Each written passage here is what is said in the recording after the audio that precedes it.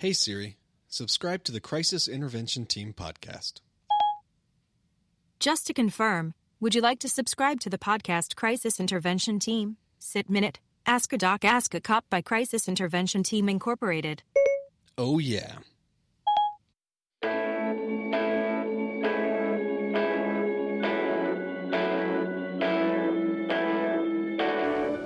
I think we're going to go ahead and give Jennifer a call then and see.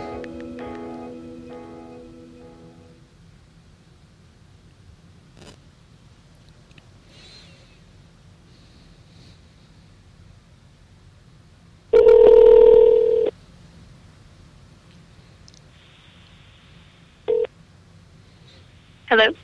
Hello. Yes. Hi. Is this Jennifer? This is... Who is calling? Hello, Jennifer. It's Saul again. Saul. Hi. Hello, Saul. How are you? What can I help you with today? I just am checking things out to see if they work. It seems like they're working. Very good. Very good. Okay. What are you doing? What are you doing? I'm attempting to write a paragraph about evaluation. Oh, evaluations. It sounds so fun. Yeah, would you like to write it? No, I would not. I think everyone would like to hear you on a podcast. I don't know if that's true. So. Oh, it's true. I don't know that it is. Okay. Good luck. Goodbye. Okay, talk to you later. Bye. Hey, and welcome to the podcast. For this podcast, we're going to be listening to a session of a didactic from the CIT Knowledge Network from Dr. Niels Rosenbaum. He's going to be talking about bipolar disorder. The CIT Knowledge Network is an ongoing free training for public safety employees. If you guys are interested in this, you can join in weekly, and we do case didactics, a case presentation, a breakdown, a look at some best practices, come up with better ways of interaction with people living with a mental illness or who may be in a behavioral health crisis. We also do a didactic in this section, and these are what you guys are hearing are the didactics. For more information on this, check it out at gocit.org. Look for the CIT Knowledge Network. You can request a membership there, or you guys can always send an email to Jen Earhart. That's JEARHEART at cabq.gov, or shoot me an email at info@gocit.org, and I'll get information out to you guys. I hope you guys enjoy this one. Bye.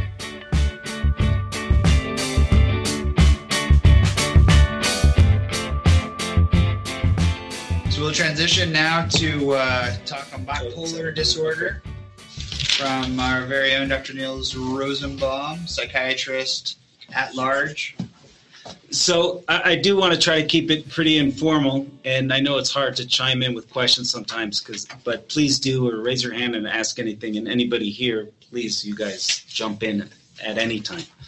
So bipolar is, do most people have a sense somewhat of what bipolar is out there? Mania? Okay. So it's a very popular diagnosis over the last probably 5 to 10 years. So the way I like to start is with sort of classic bipolar, which is a small percentage of the population, maybe 1-2% of the population. And what I mean by that is the people who really have sustained changes in their mood. So they have these periods where they're just kind of fine, just like anybody else, and then they can become manic. So like the case you were just describing is just perfect, because the pressured speech, let's assume he's not sleeping, making lots of plans, he's grandiose, he's going right down the checklist for mania. And to be bipolar, you have to have mania. So if you were able to visit him, say, 2 months after he got out of the hospital, it's like, wow, this isn't regular Joe. He's just normal and pleasant. That's sort of very classic bipolar. We don't see that as much as we used to, but we still see it. And so one of the ways to think about those kind of sustained moods is often people with other personality disorders, and people will say, oh, I'm bipolar, and my bipolar is acting up because my mood's all over the place. I wake up in the morning and I'm, angry, and then in the afternoon I'm super happy, and then by the evening I'm sad. It's possible that could be mixed mania, but it's generally more a sustained personality trait. And if it is a manic state, which is possible that it could be, there still have to be other states of sort of being normal, quote normal. So it's a fluctuation. And the way I think about it is there have been a lot of good studies on moods and so if you were to rank everybody out there, take a second in your mind or write it down. If you're thinking about your mood from a 0 to 10, how have you been feeling in the last week, month, and how do you usually feel? So just think about it for a second. 0 to 10, where is my mood? 10, the best I've ever felt in my entire life, just like beaming and happy. And 0, maybe you've never been that low, like you just want to die, there's nothing good. So take a second to think about that. So now imagine, so you have your number in your head, right? Now imagine you won the lottery. You just found out you won the lottery. And, everything's going wonderful with your family and everything's perfect. So your mood's going to go up, yes? So let's say it goes up to 8, 9, 10. It's going to hit there. And it might even stay there for a couple days. You'll be so excited, you won't sleep. You'll be calling all your friends. You'll be talking in the middle of the night. You'll be pacing back and forth. You'll be basically the checklist for mania. And you will be spending money lavishly. You'll be very excited. So a common delusion in mania is I just came into a lot of money, and they spend money recklessly. So they feel exactly how you would imagine you feel. But the difference is if you truly won the lottery, your mood would come down. All the studies are very clear that if you're at a 7 now in your mood, and that's kind of where you are, you win the lottery, bam, you go up to 10, you're not going to stay there very long. You're going to come down maybe to a 7.5, probably a 7. And sometimes people go lower because it's a big hassle. So your basic mood doesn't fluctuate that much. It sort of has a magnetic pull to a sort of a normal level. But someone with mania, that whole magnetic level can go way up and stay way up. And that can be maintained for weeks or even months at times.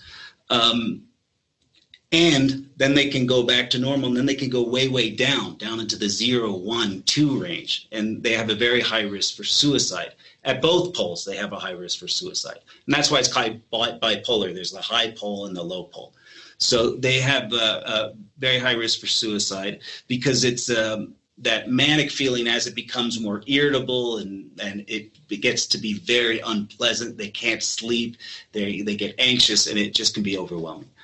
And also it's very difficult working with people who are manic, as you were saying, is because they truly believe it. Just as if you won the lottery, you'd be saying, yes, I did win the lottery. And everybody's telling you, don't spend money, you're making a mistake. No, I really won. Let's go look at my bank account. You'd get irritable and you'd defend yourself. So those are kind of the main things that I look for in bipolar is the changes from a baseline and the increased energy, the lack of sleep, the pressured speech, all the things you were describing. And then there are good treatments for bipolar, especially the classic bipolar that we were talking about, that I was talking about earlier, responds well to lithium, which is an old medicine. Are people familiar with lithium?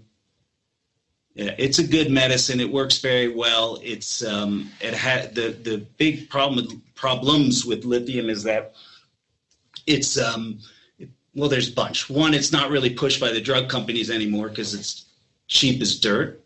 2, you have to get blood draws for it, which can be difficult until you get a normal level. It also has it's easy to take too much of it. And so it can be dangerous if you take too much of it. It has a lot, it's a very messy medicine. It can cause a lot of side effects. But as Dr. Duhigg was saying, there's a lot of other treatments for bipolar, and antipsychotics is one of them. And those are generally a lot more palatable. And they can help people with anxiety. They can help people with sleep. So those are often used at least acutely right away. If someone's acting as you are, they probably, not you, you're the person you presented, they'd likely get an antipsychotic. I think you're okay. Does anybody have any questions about that? Because I know we wanted to keep that brief. Anybody here? Anybody? Or you want to add something? Anybody want to add? Or I have a question. How long can someone maintain a manic state? That's a good question. So there's a minimum that it has to last. So it's got to be a week or going into the hospital. But it can go on for like 6 months or a year. People can sustain it for long periods of time. And that's why it's sometimes hard to get the baseline. Sometimes it's like you have to ask an old friend who says, gosh, I knew him all through college and he was normal. I mean, he was just a pleasant, nice guy. And then I saw him again 5 years later. He was doing okay. I heard he was out there for a little while. I didn't know what people were talking about.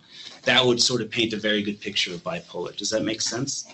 Well, if someone's at that level of mania and they're not sleeping and stuff, does it have bad health side effects to it? So that's a great question. I remember asking one of my teachers, my attendings is, before there was good medication, bipolar could be fatal from many ways. One, obviously, suicide, impulsive activities leading to death, delusional things leading to death, kind of like what he was talking about. Oh, they're on my property, I'm going to come at them with a knife, and then you get shot. That's directly related to the mania. Or I can take apart this TV and put it back together and you get electrocuted. So there's accidents, suicide, reckless driving, all these things, indulging into dangerous sex, dangerous behavior, and sort of really seeking out dangerous high stimulus things. So you can die that way. Also, if you just don't sleep, so if someone kept you awake for weeks on end, your immune system will go down, you'll get pneumonia, you'll die. And so there's unfortunately a lot of ways to go with bipolar. So the people who can maintain it, I've had patients like that, they're just always kind of at a high level.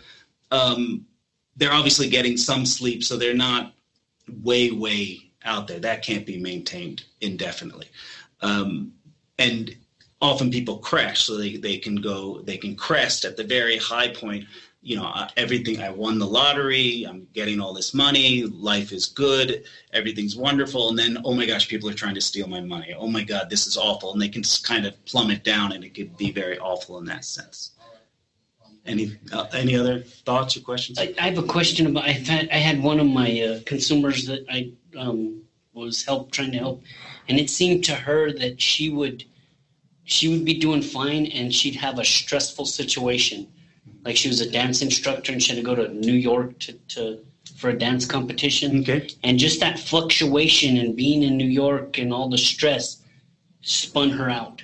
And she didn't think about it too much until she did some more work where she went with her church to go help, a needy country. And once again, there was a lot of stress of traveling, being there, and she spun out again. And so I just wondered if there's any clinical research on or anything you could back up that kind of stress in someone's life can send them into that same. Absolutely, and please jump in with this too. So lack of sleep can trigger mania. Lack of sleep is often related to stress, and so if you're having trouble sleeping, that can be open the door towards mania.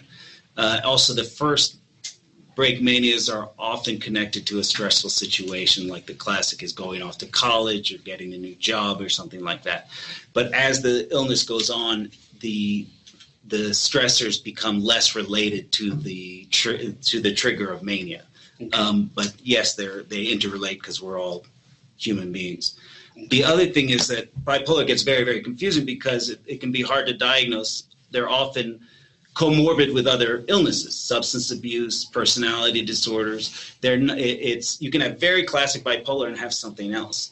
And so people sometimes who maybe don't have bipolar at all, going back to sort of a personality disorder, they can kind of regress or come undone when they're under stress. So their coping mechanisms don't hold up as well as everybody else's. So, oh my gosh, I have this dance recital, I'm under all this stress, and then you start acting like a teenager again, and it becomes a mess. So in that sense, the stress can directly relate to an illness as well. Any other thoughts or questions? Yes, Jason Town, United States Probation. I had a question about, I've been seeing a lot of diagnosis of schizoaffective disorder, bipolar type. Could you kind of explain that a little bit? Sure. So schizophrenia is a psychotic illness, so you're out of touch with reality, yes? And bipolar is a mood disorder. It's going up and down. And the short answer with what you're saying is you combine them. So you have both a psychotic disorder and a mood disorder. So that mood disorder can be bipolar, up and down, or the mood disorder can be just depression. So you could be schizoaffective depressive type, which means you have a mood component and you also have psychotic symptoms. To be officially schizoaffective, and that's another diagnosis that some clinicians hate and some people think are useful. I don't know where you stand on that. But you have to have some psychotic symptoms when you don't have a mood symptom. So if you're manic and you're psychotic and now you're no longer manic and you're still psychotic, yeah, that's schizoaffective bipolar type. But if your psychosis only goes along with a mood going way, way up or way, way down, people can become psychotic when they're depressed too, which is often overlooked. So if your psychosis is only related to one of those two poles, that's just bipolar with psychotic features. But if you have the two poles and then you're in the middle feeling good and you're still kind of psychotic, but you're muddling through your life and things are okay, that's schizoaffective. Does that help answer that question? Yes, it does. Thank you. I also tend to see that a lot of these guys are heavy substance abuse users too. Yes, substance abuse, and this is your expertise. Substance abuse and bipolar often they very frequently go together. Yeah, 50% of people who have bipolar disorder will misuse substances at least one point in life. And so half of people with bipolar disorder misuse them. And some studies go as high as like 60% for people with schizophrenia, and some go around 40%. So with both of those, there's a lot of substance misuse. And it's tough because if you're hopped up on cocaine or on meth, you can look manic. And I think sometimes people will say, oh, well, they're used meth, so this is just methamphetamine. This is not another psychiatric illness. But it actually can be both, because they can become manic. And then when you're manic, you think like there's nothing, you're not thinking correctly like this person. So you might think I can use meth. I'm more powerful than meth. I have a special brain that metabolizes meth in a way that protects me from addiction, or something like that. You have, your reasoning is off, so you might use meth. Or you might have been manic, and then it's very common after mania to become profoundly depressed. And so maybe you became so depressed and you realize, hey, if I use meth, that's going to bring my mood up a little bit. So you start to use some meth to kind of bring it up, or some coke. And so I think it's important that we not just write people off as kind of the drugs causing the symptoms. They're part of it, but they could also have an underlying mood disorder. Lawrence Saavedra, thank you. Another thing that I've kind of noticed is that the prescription drugs that they're given for their mental illness, the side effects are so bad to them that they're willing to self-medicate with some other drug to try to combat the symptoms of their mental illness. And so that, that kind of weighs into that. And I'm sure that you see that more than you would know. Yeah. No, that's a great point. Didn't do it here, so like the early stage of mania, I mean, who doesn't want to feel like they just won the lottery, right? Or be super sexual, not have to sleep, feel so good. And so plenty of people will purposely stop taking their medicines in order to feel that. And unfortunately, it gets out of control, right? And all of us have gone at least a day without sleeping, and we're not thinking right.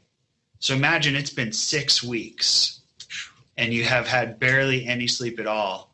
That's one of the reasons why people become psychotic when they're in a mania, is because they're not sleeping, and then plus maybe they're using things. And it's a difficult diagnosis, bipolar, especially when you start looking at that 50% of people who use substances. There was a patient who it was very difficult to tell whether they were bipolar or just abusing drugs, and then he went to prison, and like a month later he called the doctor and said, I feel great. This is wonderful. They're so nice to me here at the prison, and the food is so great. And so that helped make the diagnosis, because we're assuming he wasn't getting substances in the jail. hopefully. So not a safe assumption. no, I'm at the not a safe assumption. I realize, but right. It seemed like you were becoming manic. Yes. That's your point. Yeah. And then another interesting thing about the 50% of people using substances is that when you look at violence and mental illness, if you look at people who aren't abusing substances, the correlation between the risk of violence from being mentally ill goes way down, basically towards the baseline of the population. That it's not the mental illness causing the violence. It's just like everybody else. You go to a bar, you get drunk, you do stupid things. And same if you have a mental illness. They're just more likely to use drugs and alcohol. Yeah, and they can be hard to interact with. I mean, just like that case, right? Like, so that pressured speech, can't get a word in edgewise. They have these ideas about being super special, and it can be very difficult. These are people who generally have poor insight into their illness because they feel so great. What could possibly be wrong when they're acutely manic? They recognize the problem when they're depressed because nobody likes being depressed. But if they feel, really good and super special, I mean, that guy from that case, he was going to go meet the Pope, right? I mean, he's that special. He's a special operative for the United States as a whole, protecting those diamonds or whatever. You feel very important. And so sometimes we do need to intervene against people's wishes when they're manic. Oftentimes in the emergency room, we meet a whole family and they say, we just can't take it anymore. And it took the whole family to get the person to come in. Or sometimes we need to do a COV or something like that. It's a real tough one. To get back to the question